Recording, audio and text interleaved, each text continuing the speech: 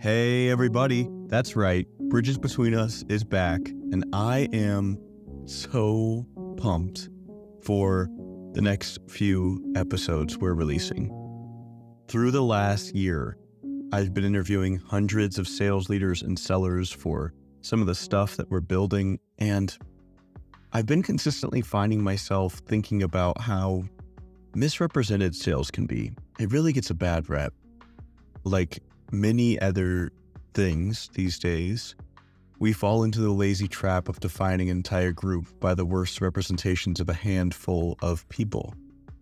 But within the sales department of every business are these amazing problem solvers, relationship builders, and workhorses that serve as a bloodline for the business. So in this next string of episodes for the podcast, we'll be talking with sales leaders to explore what the state of sales is today, what sales really is at its best, where it's going, and what it could be. Today, we talk with my friend, Sabba Nazhand. With over 20 years of rich experience in software sales, Sabba's career spans from his early days of transactional sales to the pinnacle of executive leadership, where he has led companies and global teams in some of the world's most vibrant cities. We are talking Hong Kong, London, New York City. This man has been around the block. Now, Sabba's life took a transformative turn a few years ago. After a struggle with burnout, led him into a journey of exploration and healing. Through that journey, he has deepened and redefined how he approaches life, work, and leadership. Today, we dive into some of the principles that structure how he approaches his work and his life. And our conversation starts with his origin story, and it is a good one. Let's dive in.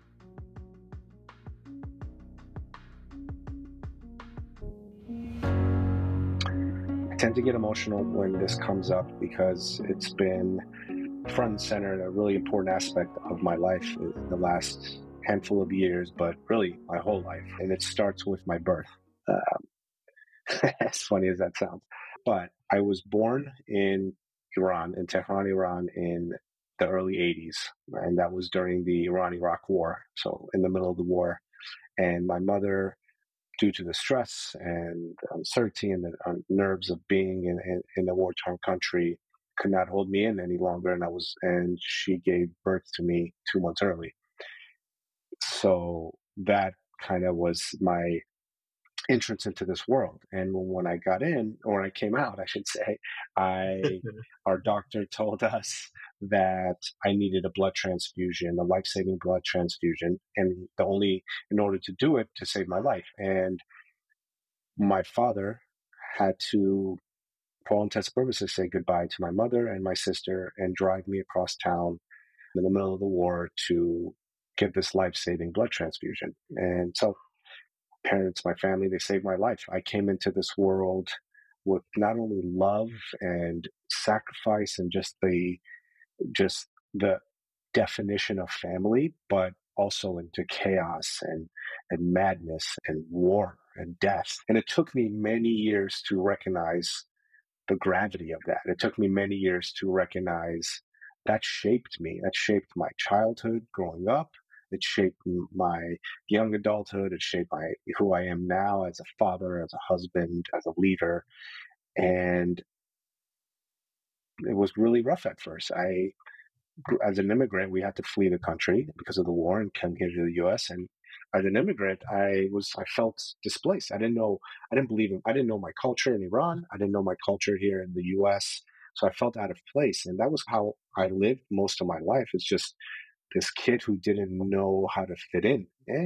And I lived in a rough urban neighborhood, like gang violence, had to be home when the sun came down. Like it was a lot going on.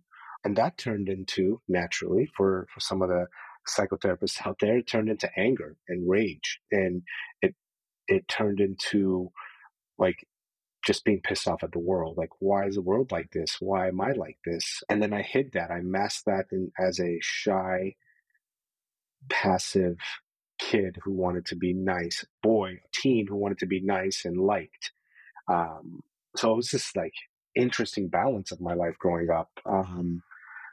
Yeah, it was a lot, and then growing up at home, my parents, it was always survival mode. We're immigrants, so it's when you get the next paycheck, how you get fed, money, and this is all connected, which we'll talk about. But money was the root of majority of our conversations at home. So I grew up with that like feeling of m- the importance of money and the importance of survival and the trauma that came with that, the trauma that carried on in my life and ultimately in my career. And that journey took me into, fast forward the last few years, into a spiritual journey of understanding who I am and what I believe in, and my changing my relationship to money, changing my Mm. relationship to life and people, and forgiving my parents for the things that I thought they did wrong, and forgiving the world for being unjust and unfair, and all these things that I carried on as a kid and as a young adult. And there's so much more, but that scratches the surface of my journey in life and who I came to be, and ultimately where my values stemmed from, my core principles in leadership and in life and personal and work and all of that, and which I'll touch on later on. But yeah, uh, that's the beginning journey. The hell yeah. Thank you for sharing. There's so much Yeah, thank you. resilience, and I can, as I hear your story, I hear this like deep sense of awareness and real like tenderness with the way that you have turned towards what you've Mm, experienced and trying to understand how these different dots connect. As you yeah. were telling the story, you told it as if the anger and the survival state at home and the crisis of your early childhood and you presenting as this young kid who was shy and people pleasing. You presented in the Hmm. story as if those things were together. I'm really curious, like, when was it that you first started to notice that those things were actually all tied together? Well, the part that I left out that I think is so relevant to this question is, behind closed doors, I was seeking, I was searching for meaning and depth. Mm. And as a young kid, young adult, I didn't know what that meant, right? The outside perspective, I was mad at the world, looking at the conflicts in the Middle East. Foreign policy was always a conversation at home. But behind closed doors, I was searching for deep meaning. So I would read poetry, especially ancient Persian poets. I would listen to Native American tribal music and read books on metaphysics. So I knew I was seeking for something deeper connection, but As I a didn't teenager? understand it. Yeah, yeah, as a teenager, yeah. But I didn't understand it. I didn't understand the depth and beauty, but I knew I was seeking and I was searching for something. And as I got older, I started recognizing that the seeking for approval and being the nice guy was just a mask to cover that anger, and realizing that now, as a man, as a father, as a husband, and what it means to be a man is to show your emotions and to be angry and to be happy and to be sad. And that to me was this moment of, yeah, of course I can't go back. And I was so young and I didn't understand these things, but I was just afraid of my emotions. And now I embrace those emotions, all of them. They're part of me. They're who I am. Some of the shadow work I did is my shadows are with me. Those dark sides are with me. I appreciate them now versus pushing them down. We walk alongside Oh, each yeah. other. And yeah, I hope that answered your question. Went on a little bit of a Yeah, rant man. there. Yeah, well, it sounds like the answer is like, when did you start to see the connection? It sounds like a part of you always knew and were like seeking Yeah. meaning and like trying to look for a deeper story that could really hold the real depth of your experience. And it was like this Yeah. unfolding of like greater and Yeah. greater wisdom through the years. And well, yeah, exactly. And I would say the specific time, probably in the last 3, 4 years, when I really dedicated my life, call it, to my mental health and spirituality and really digging back. It started with traditional therapy. That therapy peeled back some layers. It helped me understand why I thought the way I did, why I do the things that I do. And that transitioned into deep work like meditation, breath work, yoga, and then that transitioned into plant medicine journeys and really going deep into my psyche and connecting to my spirituality. And that's when it all started connecting. Like I get it now. I get like the things that made me successful was the grit, the resilience that I had to endure as a kid and being bullied and being born in the war and all of that.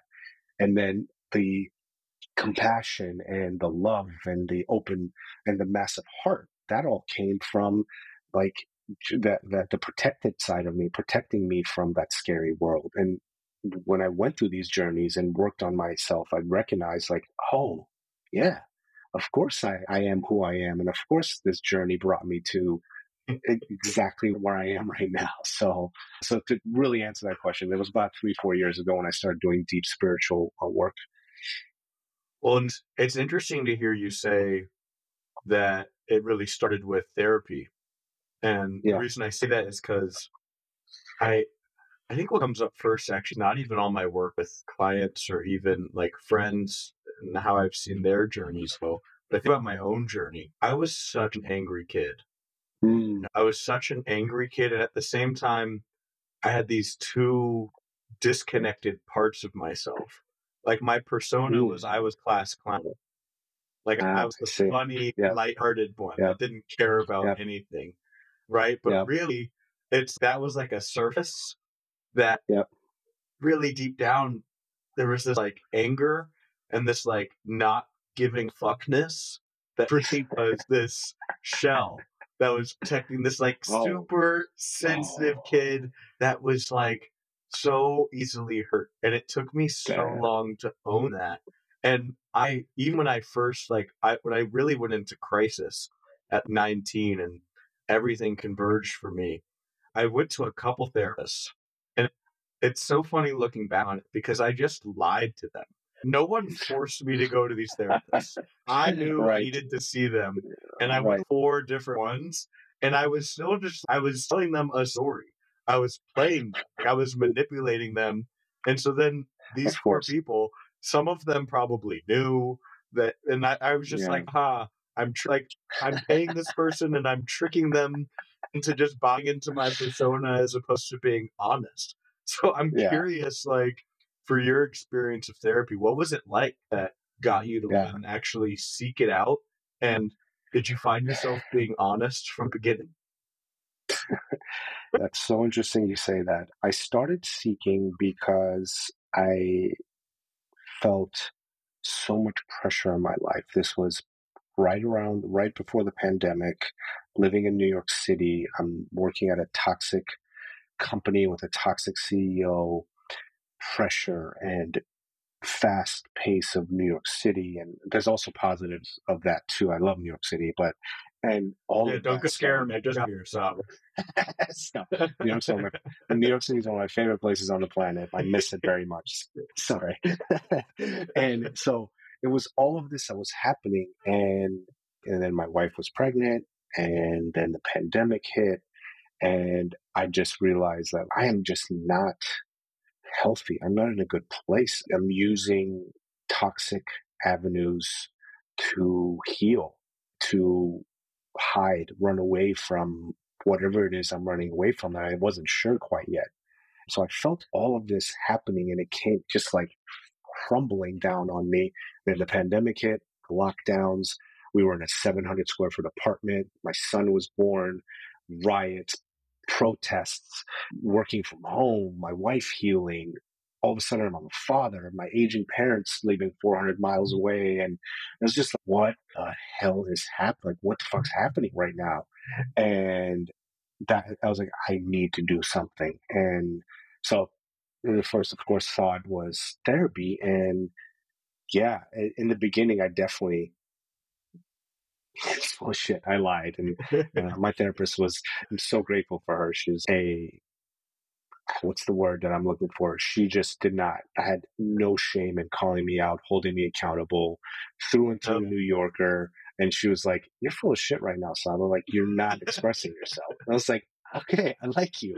I don't, I, and so I definitely hit it. I was like, yeah, everything's good. I'm a little stressed out about work. And then started peeling back. And I was like, oh, I have daddy issues. I have issues with fear of abandonment. And I have issues of wanting to please people. And it started all flooding. I was like, oh my God, like it's all making sense, these behaviors and these emotions and why I feel this way. Wow. Like I looked up to my bosses, to my CEOs, and I wanted them to accept me and like me is because I wanted my father to be that type of person. I wanted my father to be a successful entrepreneur executive because that's what I've always wanted in my career. So I looked up to these CEOs as father figures, even if they were younger, less experienced, assholes. It didn't matter. And when I started connecting it, I was like, whoa, whoa, this is deeper than I thought.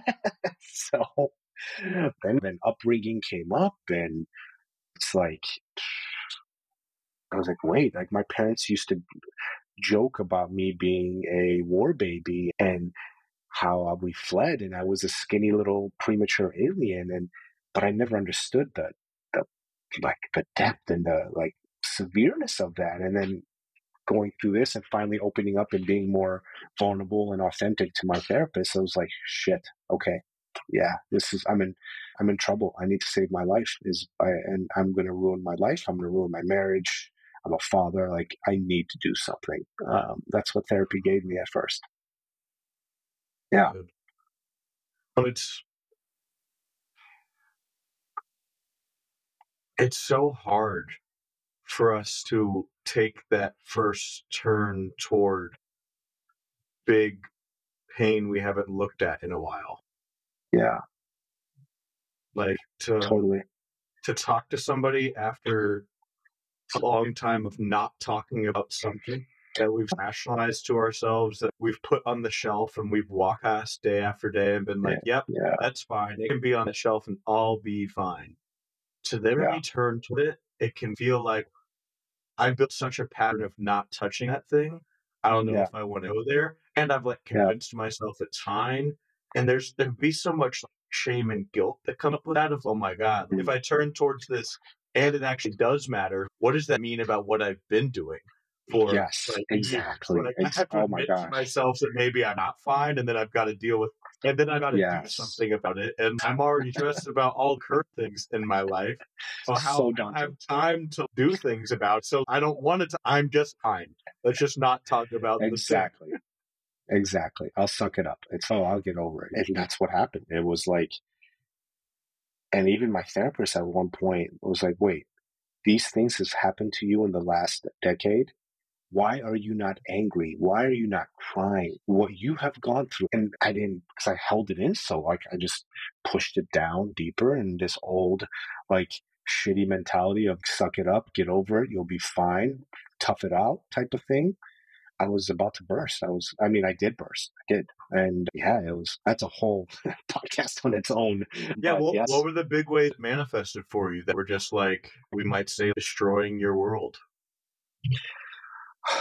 unhealthy behaviors, using food to, to relax myself as a mode of healing. So I would gain weight and I would eat crappy food because it felt comforting, addicted to my phone, social media, and like shitty content, porn, you just name it. Like it was just like whatever spiked my dopamine levels, I would do it in an unhealthy way and then crash from it, right? And then the more and more I did that, the more I would invert. Like I would not talk, I would not open up, I would not share my feelings. So it was like very passive aggressive, and of course, like my poor wife, I love. She's the most amazing human. Like I would not be here without her, and she same thing would call my ass out, dude, get it together, and like when you need help and you need to work on this stuff. So yeah, I give her so much and so grateful for her, so much thanks and grateful for her. And yeah, it was like those were the things that were coming out, and again like lashing out and spending hours and hours at work because I was like, you know what, if I work 12-hour days and I grind and I make a lot of money, then you know what, all this is going to go away. I'm going to be a wealthy guy and all these problems are going to go away. Yeah. Clearly that didn't happen. Yeah, that's the thing that people don't tell us about manning up and buckling down Yeah. and pulling ourselves up by Yeah. the bootstraps and just Yeah. gritting and going, which is it really is not possible to just suppress all the stuff and keep it on a shelf and just focus on getting work done to accumulate the cash. And once we get comfy enough, then we Yep. can process stuff. But really, it's Yep. like we either work it out or it works its own way out. And the way Yes. it comes out will wreak havoc. 1,000%. You're absolutely right. Spot on. Yeah. Yeah, man. For me, it's lying. I was a fucking Mm. just straight up Yeah. liar. Like Yeah. I was just Yeah. a Yeah. bullshitter. Same. Like my Same. my in my senior year of high school, they just straight everyone just knew me as the king of bullshitting.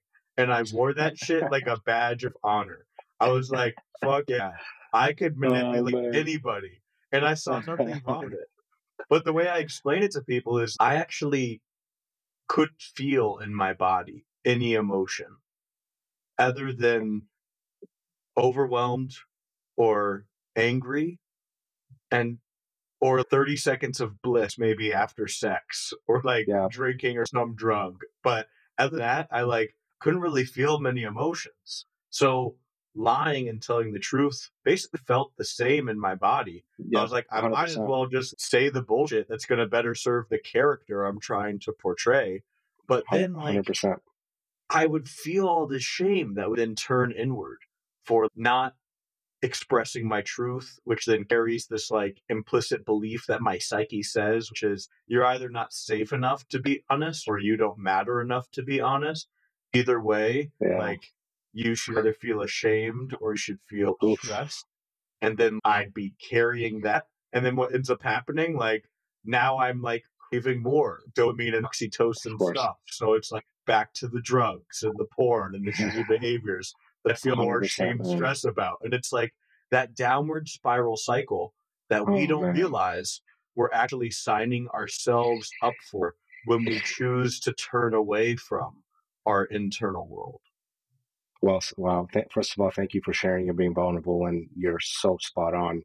And especially as humans, we need to be more vulnerable. But as men, talking about these things is like so important because that's not how we were raised for the most part, right? Like even my father, even my father today, he's a 80-year-old Iranian Middle Eastern man, so he's very old school and culturally has his ways. And when my 3.5-year-old son cries, he's like, "Don't cry, boys don't cry." And I was just like, "Dad, first of all, he's a toddler. Second of all, he's allowed to cry. Boys are allowed to cry. People are allowed to cry and show their emotions." He's like, "I don't get it, but sure, fine." And so, yeah, man, That's that's huge. true. That is true. Yeah, It's no that's small feat. yeah, it's not. But yeah, Seriously. Early in my career, I worked in schools, and yeah, you can watch groups of third grade girls masterfully express their emotions and co-regulate in conversations with each wow, other better than most adult men. wow, yeah, yeah. I'm not And surprised. women and young girls and people that identify as non-binary, that there are challenges that come with any sort of gender upbringing. But the specific one for men is loneliness and Yes, lack of emotional regulation skills. And a yeah, big problem is just the like stigma and shame we all carry around, even just talking about those two things. yeah, 100%. So true, man. Yeah,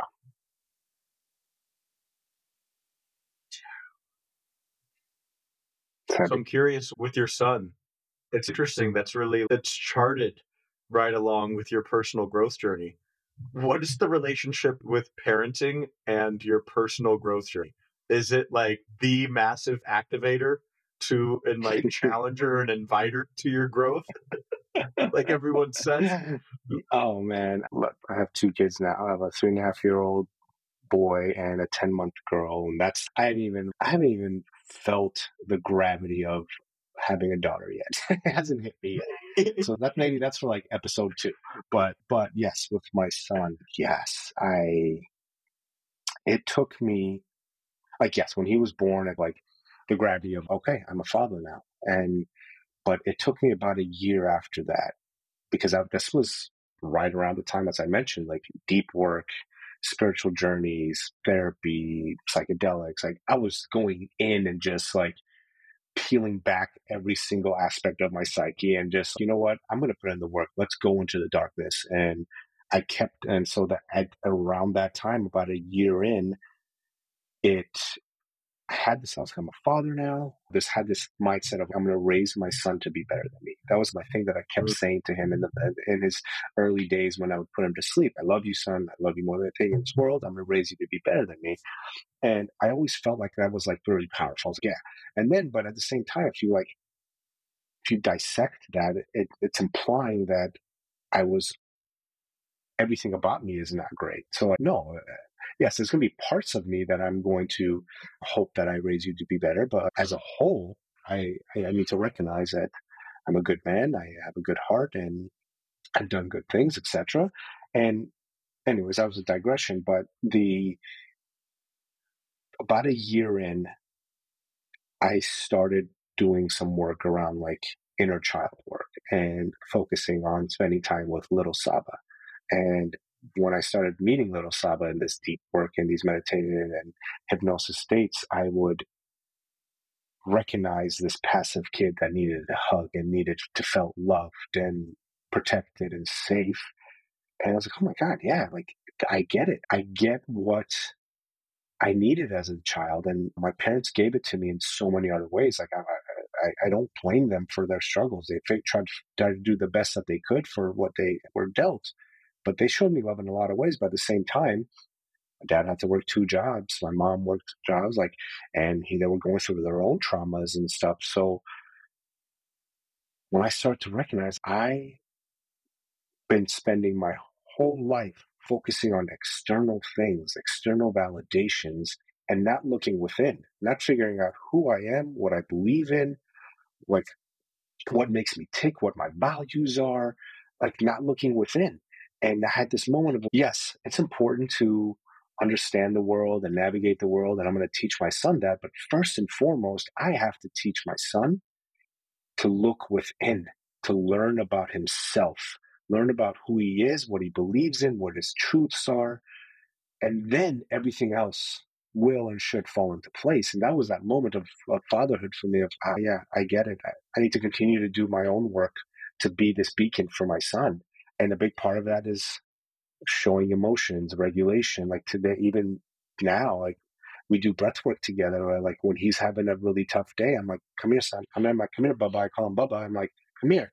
And I'm like, let's take a breath together. He goes, and we do 3 breaths together, and he does a little smile with me. And then sometimes he grabs me and he goes, Bubba, and Farsi means dad. It's like slang for dad. And he's, Bubba, you need to take a deep breath. And I get angry. I'm like, you little punk. And so we breathe together. So it's the inner work. And so, yeah, again, long-winded answer. That's what has defined my work as like how important it is to be the right father for my son, and important it is to raise him on and the things that matter the most in this world.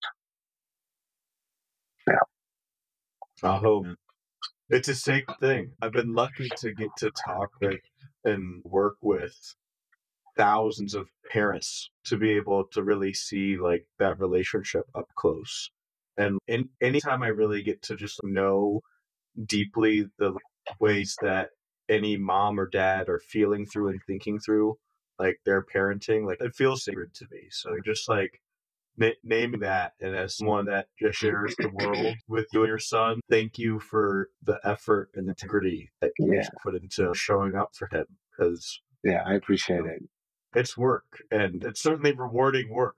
It really is. It really is. But I feel like we should all just be walking around thanking parents more often for those sacrifices they put in that actually make better humans. I agree. I couldn't agree more. And look, I'll say this. Am I perfect? No. This is continuous work. Does he get under my skin? Of course. Do I lash out at times? And yes, I joke around all the time. Yeah. You think you're enlightened until you try to put a toddler down for bed at night, right? Oh, yeah, And yeah, then yeah, like yeah. all that shit goes down the toilet, right? You think you are like wise and a peaceful man until you spend 2 hours with your aging Middle Eastern parents. So this is continuous work. So I want folks to know, whoever's listening is, I'm not perfect, but I strive for these things, and I remind myself that the inner work and regulating emotions and being okay to cry as a man, especially for me and for my son now, is really important. But yeah, it's hard, man. Yeah. It's funny. I think Ram Dass had that line. If you think you're enlightened, go spend a week with your family. I Yeah. remember my therapist. Eventually, I did find a great therapist. Once actually was a therapist, and she was a therapist that worked specifically only with other therapists, and so she did a Oh great wow. bullshit detector. So I could not bullshit her, which was great. I know I needed some of that at the time.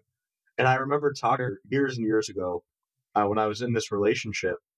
And I had been studying meditation and teaching meditation for a while and doing a whole bunch Yeah. of my own work. And there was this one week where, like, my girlfriend at the time was out of town and we were living together. And it was great. Like, I was meditating every morning, I was reading, and I had the week off from work. And I was like, I don't know. I don't know what to make of this. I feel really just grounded and expansive this week. Yeah, because all the things that can trigger you are gone. You don't,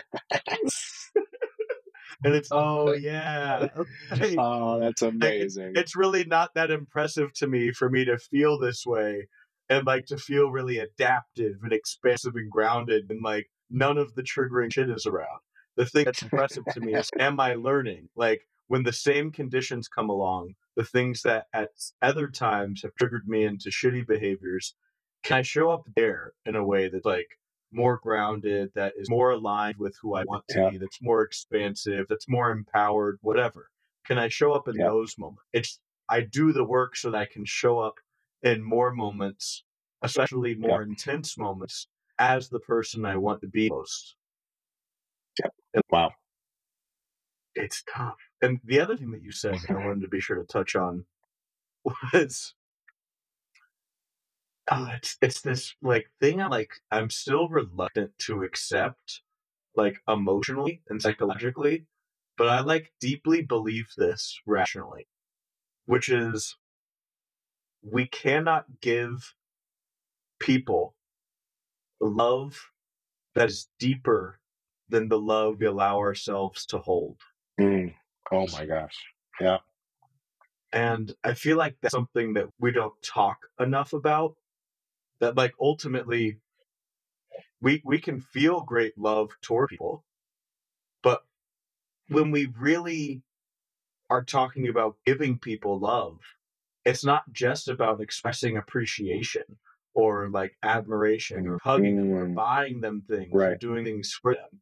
It's about creating trust and Yeah. intimacy and providing support.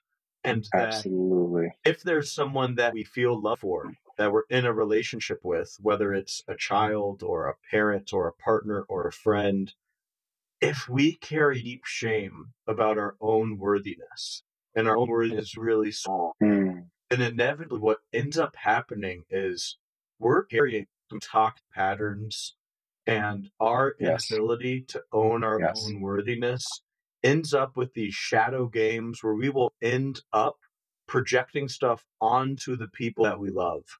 We will Oof. place extra responsibility for Oof. the relationship onto them. We will Yes. carry shadow Yes. resentments towards them. We will passive aggressively Yes. try to manipulate situation to get attention from them, attention Yes. that we won't Yes. actually allow ourselves to explicitly name that we want and to ask for in a way that is truly respectful. And that's something that like is hard, even for me after years of really thinking about and really believing it cognitively. It's hard to accept that Mm. is true. Right. But I believe Right. it. I Yeah, believe that it is so to be true. true. Yeah, I agree. I agree. So it becomes crucial. It's because I love someone, I Hmm. must learn to hold greater love within and for myself. Yes. Yes. Yes. Oh, I can relate so much to that. So much. Yeah. And then the other thing that then becomes hard about that I'd be curious about your thoughts with is when we really start doing the work of feeling through all the unprocessed stuff within us and then really defining what matters most to us and then building more and more of a life that feels like it's grounded and guided by that place, Yeah. it can get really hard to then go back to just suppressing shit, which Yeah. so much of our society invites and implies that we must do, while Right. especially within the workplace. So I'm curious for Yeah. you, while you've been going through this journey, how has that Yeah. been for you? Has that been a struggle at all? Have you seen like patterns coming up, like wanting to just push down and burn yourself at like the candle at both ends and just push and ignore whatever is coming for you? Yeah. No, that's such a great question. I think specifically, like the workplace or outside of a trusted or private space, it was really difficult at first. But what worked well for me is really feeling accomplished around the fact that I can be vulnerable and be my true self. I never felt like I was my true self for most of my life. And I was like, you know what? If I can't be myself and if I can't express in an authentic way, then what's the point? And that shifted with work and my leadership principles and philosophies of, you know what, there's a real thing, and the real thing is being a conscious leader, being open and being vulnerable and being empathetic to the people that you serve and the people that you lead. So the transition happened like pretty quickly, to be honest. Like Mm, I, I guess I was lucky where while I was doing this work, I was at a company that was in a good place. I had a good relationship with my boss, who was the CEO of this company at the time. And I had told him a little bit about the work that I was doing, and not like fully deep, but he knew. sure. And the breaking point for me that gave me all the confidence in the world to say, this is who I am. I am my authentic self at work, at home, around whoever, was at this company where we were doing our annual sales kickoff. It was like Q1 January sales kickoff. And we had just come off a really rough year, a rough quarter. It was shaky, like some wins, but we were in a competitive market. So it was like, so there's a lot of uncertainty and a lot of what's going to happen, and all these things. Is products going to meet the demands of the market, or do we have the right salespeople? You name it. All this uncertainty. Yeah. And I remember Yeah. the last day of our sales kickoff, like working with the team that was putting it together. They're like, "All right, Sabba, we're going to need you to do like the closing statements." And so those few days before the kickoff, the closing statements, I started pouring my heart out on paper. I didn't know where I was getting at, but it was just like directionally, I was just like, you know what, just write everything that's on your mind. And it was at that moment that I was like, yeah, whether this is for me or not, the, I need to share what's on my mind. I need to share with people like the emotions that I'm feeling right now. And I got on I did the closing talk, and I cried. And this was in front of people that have never seen me in this kind of state. I cried.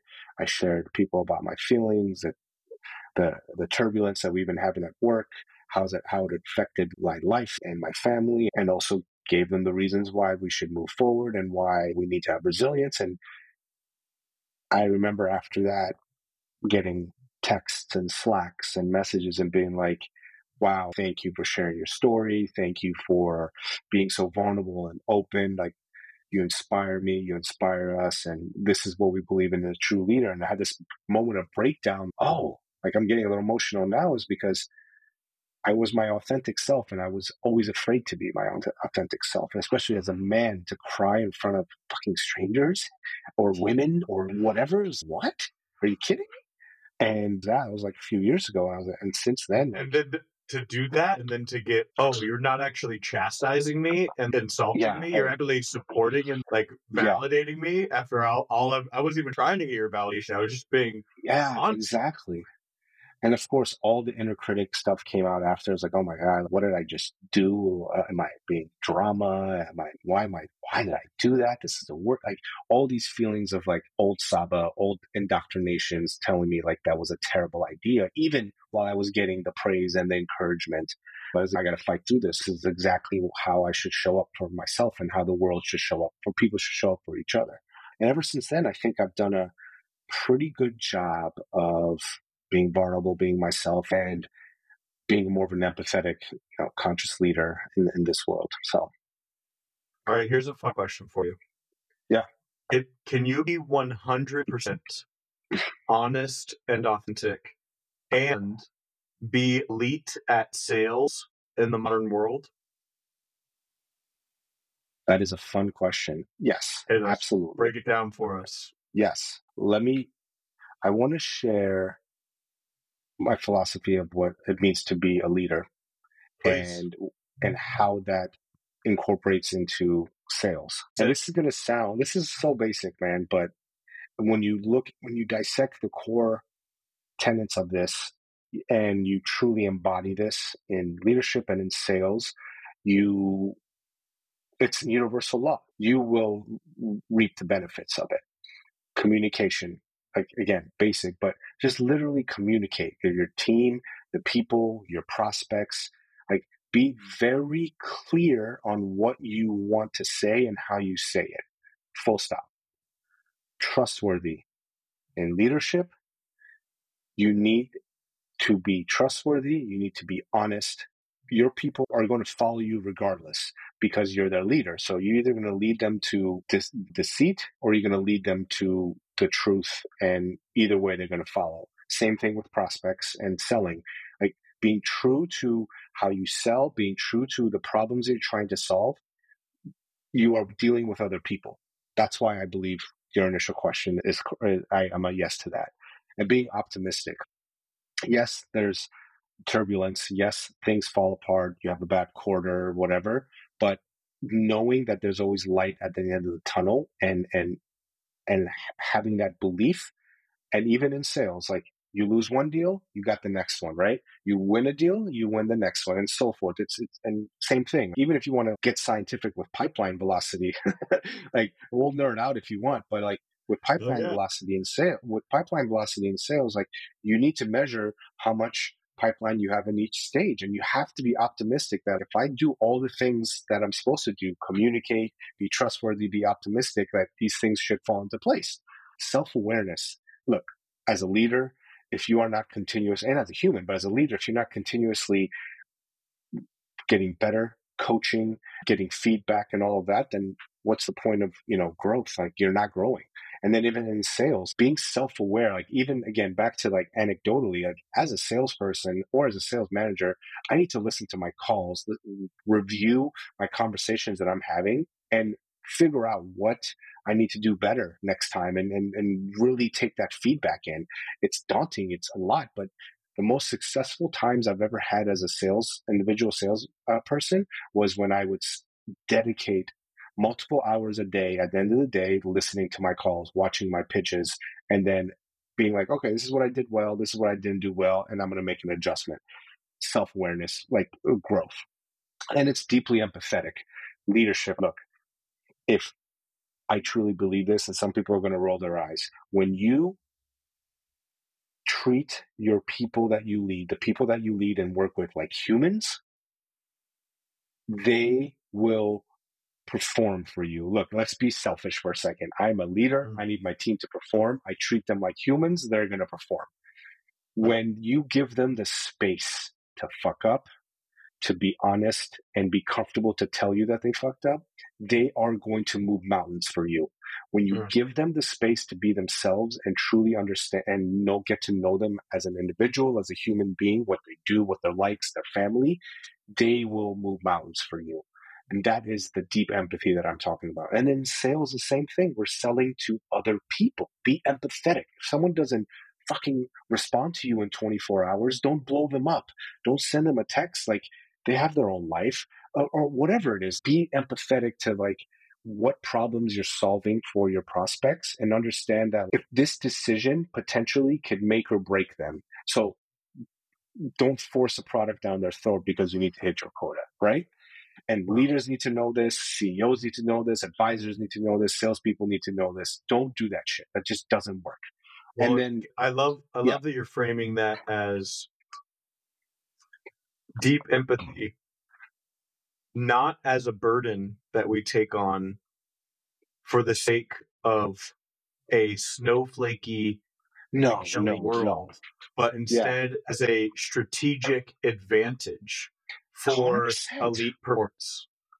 100%. Look, the other day I did this talk, and this person, we had Q&A, and this person asked me, so how do you approach a situation where someone, hey, my significant other is sick, I need to take on time off, but they're missing their quota? I'm like, look, I'm not saying, oh, I'm so sorry, take the rest of the year off and don't worry about everything. It's right now, your priority is your family first. Go take care of them. We will talk about what we need to do for your pipeline, blah, blah, blah, blah, blah. It's not the snowflakey, like, we got to give everybody hugs and sunshine and rainbows because they're having a bad fucking day. It's understanding the root cause, and then also understanding that we're all humans. But at the end of the day, you're in a work environment, you're a business environment, you're a performance environment, whatever it is, you still need to perform. Like, I believe that. But you do it in a way where we have to understand that people are human. So that's the empathy 100%. that I'm talking about. That's why I say deep empathy. Sorry, go ahead. Yeah, that's why that's why I say deep empathy, not just empathy. Oh, empathy because you're having a bad day, take the rest of the day off type of thing. Like, being deeply empathetic, understanding the root problem or the root issue. Sorry to interrupt. Please go. Hell yeah. No, please. Yes. It's like, the thing that's always funny to me is, like, with that question, well, just go ahead and play the opposite of doing that if you think that sounds ridiculous. Okay, so say this person is a really high-level performer, usually, and they're not hitting their quota because something's going on with their significant other. So what's the alternative? You come to them and you say, hey, I know something's going on with your significant other, but you need to ramp it the fuck up. You need to hit your quota. And then, okay, now that person trusts and respects you less. And so even if they do start working hard, they're going to remember that, and you just put a huge burden on that relationship. Oh, you can guarantee 100%. Immediately later that day, they're going to start looking for other jobs. And if they're a top-notch performer, they will find one, especially 100%. With sales. And so there's no doubt about it. If it's somebody that you actually want on your team and they're then starting to dip, then it's not an effective mover. And then it is not. At some point, they're probably, even if you're pressuring them and saying, hey, you better get those fucking numbers up, at some point they're going to start dragging anyway, even though they're trying to do it to really make sure that they're pushing through. Of course. Whereas the opposite, where if, okay, I'm actually going to ask you what you need. I'm going to show up with real empathy and care, and I'm going to show you that I'm going to put an effort to like support what you need. Yeah, we'll figure out something within reason that makes sense. Exactly. Some amount of time for you to just not be working and focus on what they need. Some amount of some sort of communication structure, some way that the team can support you, and then some sort of agreement about when you're going to start scaling back up again. And then when you come back, you are going to be ready to move mountains because I chose to show up for you in that way. And now suddenly I'm getting more out of this person who is awesome on the team. So it's an exponential impact in either direction. Yep. I love it. And then one of the last things is doing hard things. You got to put in the work. Shit is hard. As a leader, you got to do the hard things. You got bad quarters, bad months. There's challenges, competitive landscape, so on and so forth. And then in sales, like, you're going to miss deals, you're going to miss quarters, and you just got to get through it. And you're going to have tough calls and tough negotiations and all that. You just do hard things. And I call this conscious leadership. All right. So we've got conscious leadership, which must include doing hard things. Yep. Deep empathy. Yep. building trust, communication, expressing Yep. truthfully, Yep. and Self-awareness. self-awareness. Yep. Yep. Hell yeah. All right, so now here's a question for you. It's a two-parter. First part is, if you were to think about just within sales, what you've Yep. seen throughout your career, from your experience as well as other people's experiences that you've interacted with, if you were to think about leadership and manager development, both onboarding and ongoing, and you were to give it a grade, the state of today's manager and leadership development in sales, is it an A, B, C, D, or F? It's a D. I'd give it maybe a D plus. A D All right, plus. that's the first part of the question. So here comes the second part. Yep. And I'll preface it by saying, in the last year, I've asked that question to hundreds of sales leaders. And only twice out of hundreds of conversations has somebody told me a B or an A. So usually it's scattered, but the average answer is a D. Yep. We've got a lot of C's, a lot of D's, a lot of F's. Yep. Why is that?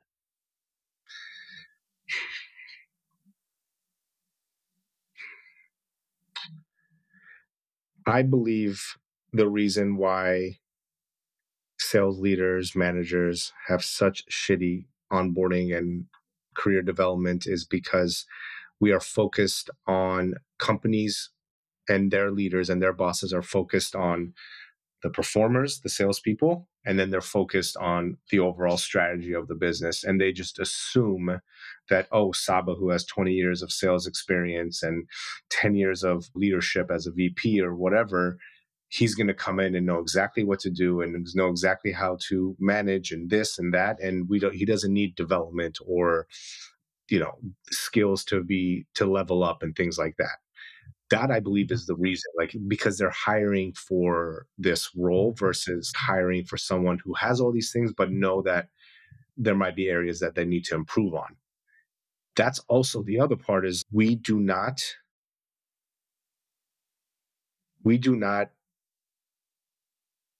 tactfully hire sales leaders and understand their true weaknesses and strengths and say, you know what, this guy's strengths or this guy or gal's strengths outweigh their weaknesses, and I'm going to do everything in my power as their leader and as someone who wants to make sure I bring in good people who are going to stay to work on their weaknesses from day one. So Sabba, these three things are the areas I need to work on.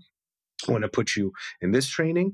We're going to hire you this, and we just need you to be that powerhouse that we know for these other 10 things. Go, right? We don't do that. And that's the problem until it's too late. And I can't speak for all companies and all sales leaders and all experiences, but in my 20 years and then my peers and colleagues, I have yet to find a situation where a sales leader comes in and doesn't have to essentially figure everything out on their own and be expected to be the savior, be expected to be the person that's going to turn the business around, all of a sudden increase revenue and show upward mobility, do it, this and that. Man, I can go on for days. This is a big topic, but those are the big things. Yeah, big ones I'm hearing are an overemphasis on focusing on the direct delivery from performers in the trenches. Yep. And a high level strategic goal setting and alignment from the top down without enough emphasis on the processes and skills for getting people in the trenches to execute on thy level vision. Yep, exactly. And then that piece, along with a failure to value or a failure to understand the value of certain skills when promoting and hiring managers. Yes. And that a key piece that needs to happen is you need to hire managers that can really understand the strengths of the people that they will also be hiring or that they will be managing, so that we can do a better job of harnessing people's strengths, developing people's weaknesses. And a key part of that is just starting to actually understand the value of just doing that. Yes. Yes, exactly. And other than nurses and public school teachers, out of all occupational groups, people in sales have the highest stress rates, the Of highest course they stress do. levels. And that's from Gallup through years. And Yeah, a lot of of course people they will do. like dismiss that and they like, well, yeah, because sales is super stressful. And it is. Yeah, You have to face a ton of rejection and potential rejection. It's basically the yeah, job description. Is people you're gonna try to give people stuff and sell stuff to people that most of them don't want. Most of the conversations you're going to have, people aren't coming into you saying, "Oh my gosh, I really want the thing that you have." That and so there's inherent rejection that's built into it, rejection and yeah, resistance. So it's going exactly. to be stressful. And yet, I refuse to believe that there are not ways that we can structure workplaces for sellers and management systems for sellers that would radically transform how stressful the job is No, and what the well-being of salespeople are. yeah, it's ludicrous to think otherwise. So, and then you have to also add that the unnecessary pressure from the top down. Why? So, as a salesperson, you like if you think about this, right? And I've been in those shoes on both sides, obviously. Is as a salesperson, my manager is drilling me on my pipeline and my metrics and these outdated KPIs that says, "Oh, you're not performing," or whatever it is, because and they're like, "Oh, hit your numbers, do this, make your calls, whatever." And then this person's boss is doing the same thing, and then the CEO is doing the same thing, and then the board and the advisors are doing the same thing. So it's this toxic behavior that just trickles down, and nobody takes a step back to think, "Wait a second, this doesn't work." Yeah, I actually have. This is such a funny story. I actually had a call with my old CEO this morning just to catch up. I didn't talk to him in about, I don't know, I guess a year. And this is the first time where he called me and his name and screen popped up. And I had this visceral reaction when I saw his face on the phone. And I immediately was like, and then I laughed and I answered the phone. I was like, "Hey, man." I for a second there, I was like, "Oh shit, what deals do I need to talk about?" And he started dying of laughter. And he was like, for a second there, I was gonna tell you what deals do we need to close. And I'm like, so back to this moment that I just shared. This is I don't want to downgrade this, but this is like generational trauma, right? Like it's in a corporate setting, in a hierarchical setting. And you also have to take that into consideration of why a salesperson's job is so stressful, and then we're not appreciated enough. Like you have a great quarter and then you start from zero the next quarter, and god forbid the markets shift or your product doesn't level up or there's new competitors or life happens, and now it's, oh well, it doesn't matter what he did last quarter, it's the current quarter. It's just it's broken in many ways. I was talking to a VP of sales earlier today, and he said two things that I think are relevant to what we're talking about right now. One, he said, I realized at a certain point in my career, if I'm inspecting what my people are doing and I'm just adding pressure, what I'm not doing is actually adding value. I Oof. can't inspect and add pressure without also adding support. 100%. That is so That spot on. I have to be bringing support in. I'm either inspecting and doing nothing, I'm inspecting and I'm adding support, or I'm inspecting and I'm adding pressure and support. But if I'm ever just inspecting and adding pressure, I'm usually breaking something. That's spot on. That's And I spot was on. like, wow, that's awesome. The other thing that he said that is coming up is he said, what's really sucked in a lot of my jobs is when things are going really well, everyone in the company credits product and marketing. And when things aren't going well, everyone blames us. Oh, it's unfortunately very true in lots of circumstances. I was like, "Yeah, man, it sucks. Yeah. That sucks." So, if you could wave a magic wand Yeah. and suddenly sales was an industry filled with frontline managers and C-suite executives and everywhere in between, people who were conscious leaders, What do you think would be different about the way that work within sales, especially? Yeah, I would say the we would probably steer away from these inflated expectations, inflated numbers from the CEOs, from the leaders, from the board, and just getting back to being realistic. Look, I'm not saying we don't have to we shouldn't be hitting our numbers and we shouldn't be growing a certain amount month or month, whatever these important metrics are. I get it.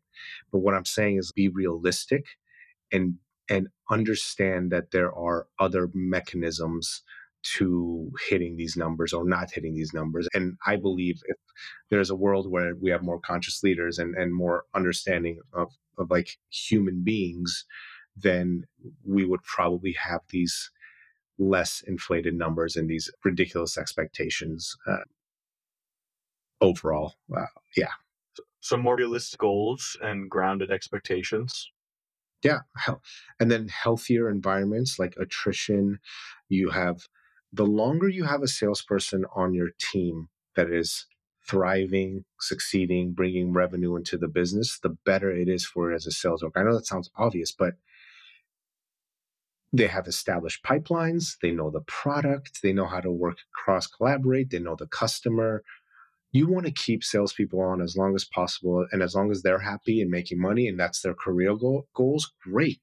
But the moment you start shaking up your sales org, it takes so long to hire, ramp them up, build pipeline, and then do it all over again. It's almost impossible to keep a high functioning sales organization longer than a year. And I know a lot of companies do it, so don't get me wrong. I'm not saying it's impossible, but it goes back to that. Treat your salespeople fairly, with respect, and they're not just a number.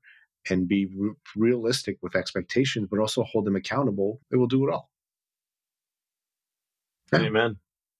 And then the piece that comes up for me is I wonder what AI's role is in shifting leaders within sales into more conscious leadership.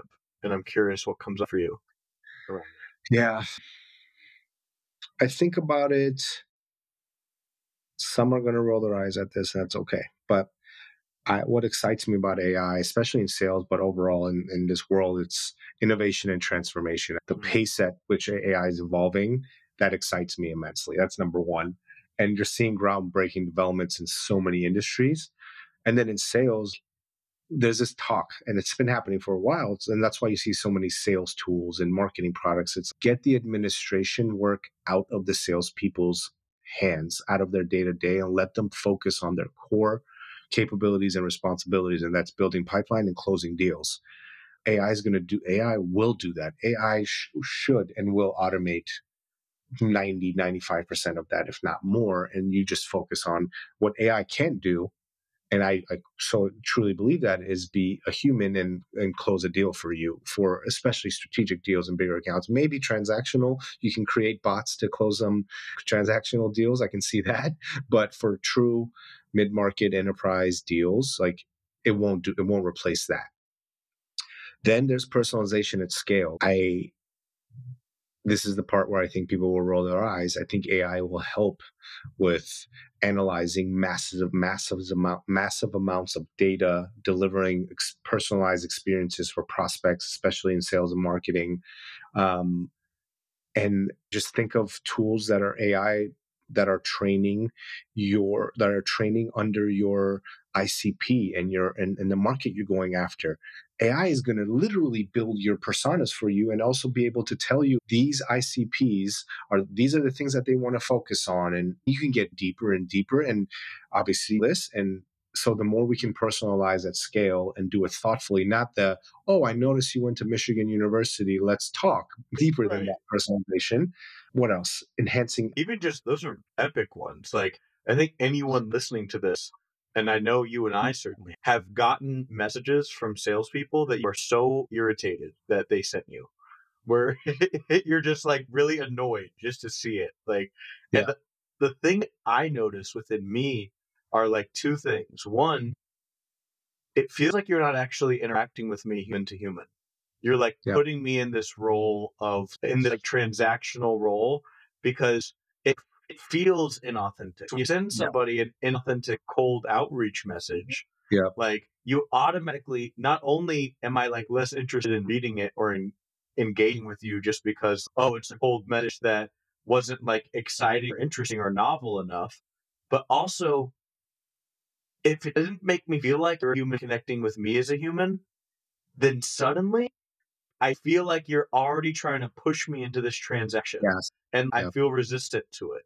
And so Yes. there's that piece. So Absolutely. with greater personalization, one can cut away some of the just shitty outreach messages that automatically do that. Yep. And two, we could actually do a better job at targeting so that we're actually reaching out to people and having conversations with people that actually really could get value as opposed Yep. to just like machine gunning and like causing this like problem of people being Yep. irritated about talking to salespeople because the Absolutely. approach is just talk to everybody. Like the better we can do it, precise targeting and then Yep. personal messaging, then the Yes. more open a potential customer is going to be to buying anything.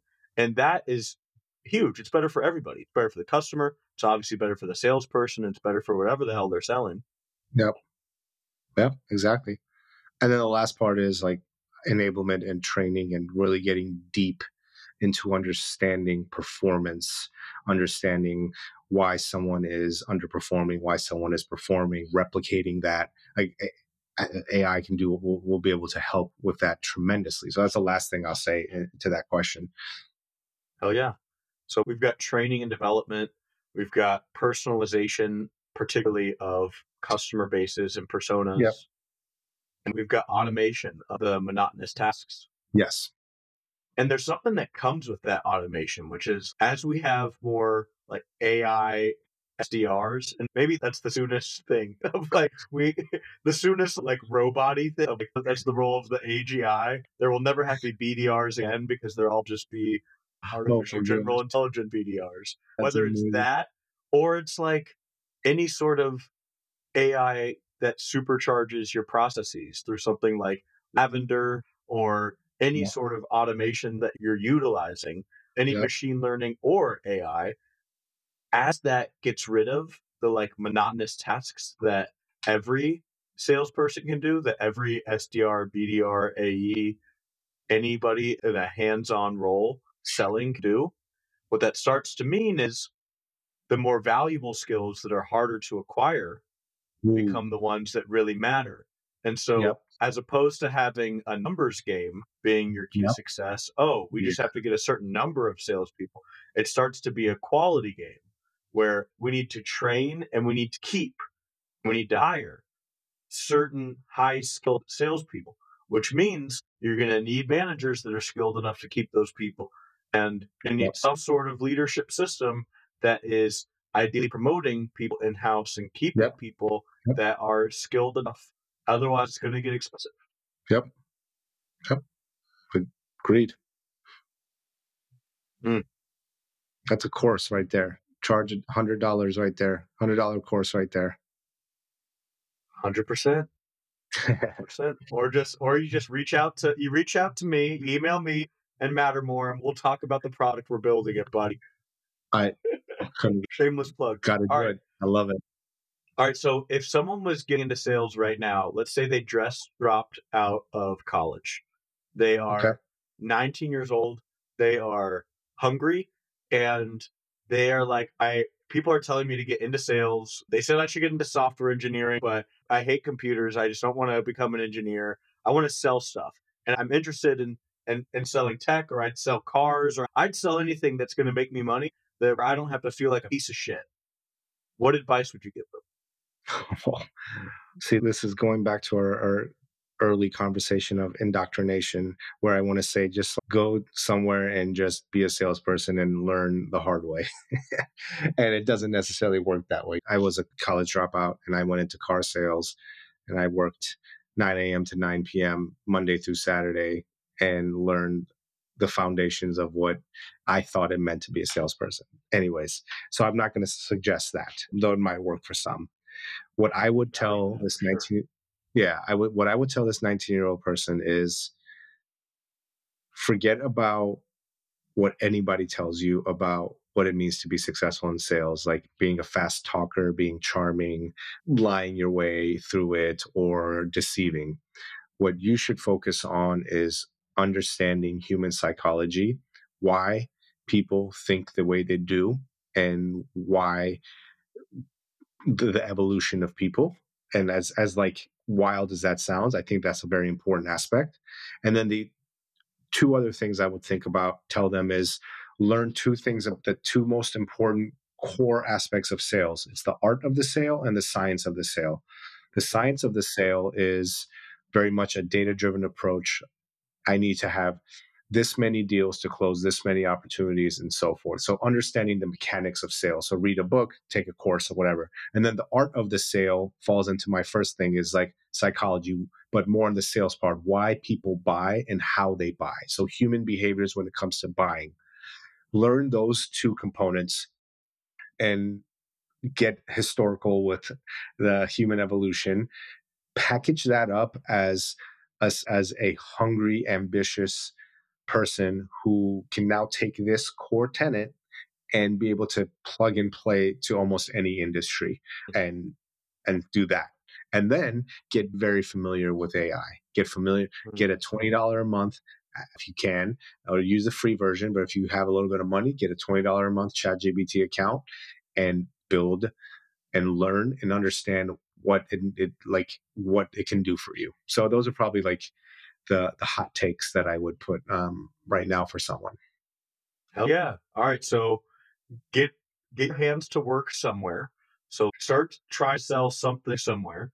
Start getting psychological and relational to understand people, and start getting tactical as far as digesting and trying to consume information and learn about the tactics of sales, and technological as far as at least just exploring and experimenting with AI so that you can start to be familiar. Yep. Epic. All right, Sabba. Last question. Great. A real joy this has been, man. This has been amazing. Thank you. Thank you for this space. This has been awesome. Yeah, so fun. Last question. If you could say one thing to every single person on the planet right now and know that they would truly hear you, what would you say? Oh, man. We need to embrace the principles of universal love and oneness. We are all interconnected and we're part of a larger whole. And the sooner we realize that we're all connected, we're all humans, and love drives everything, the better we can get along as a society, as a world, as businesses, whatever, like insert whatever. If you asked me a meta question, so I had to give you a meta answer. That I believe that has driven me for the last few years. In order to love myself, I need to love myself first to love others. And that has helped me in my relationships and has helped me at work and sales, all of the above. Beautiful, man. Thank you. Thank you.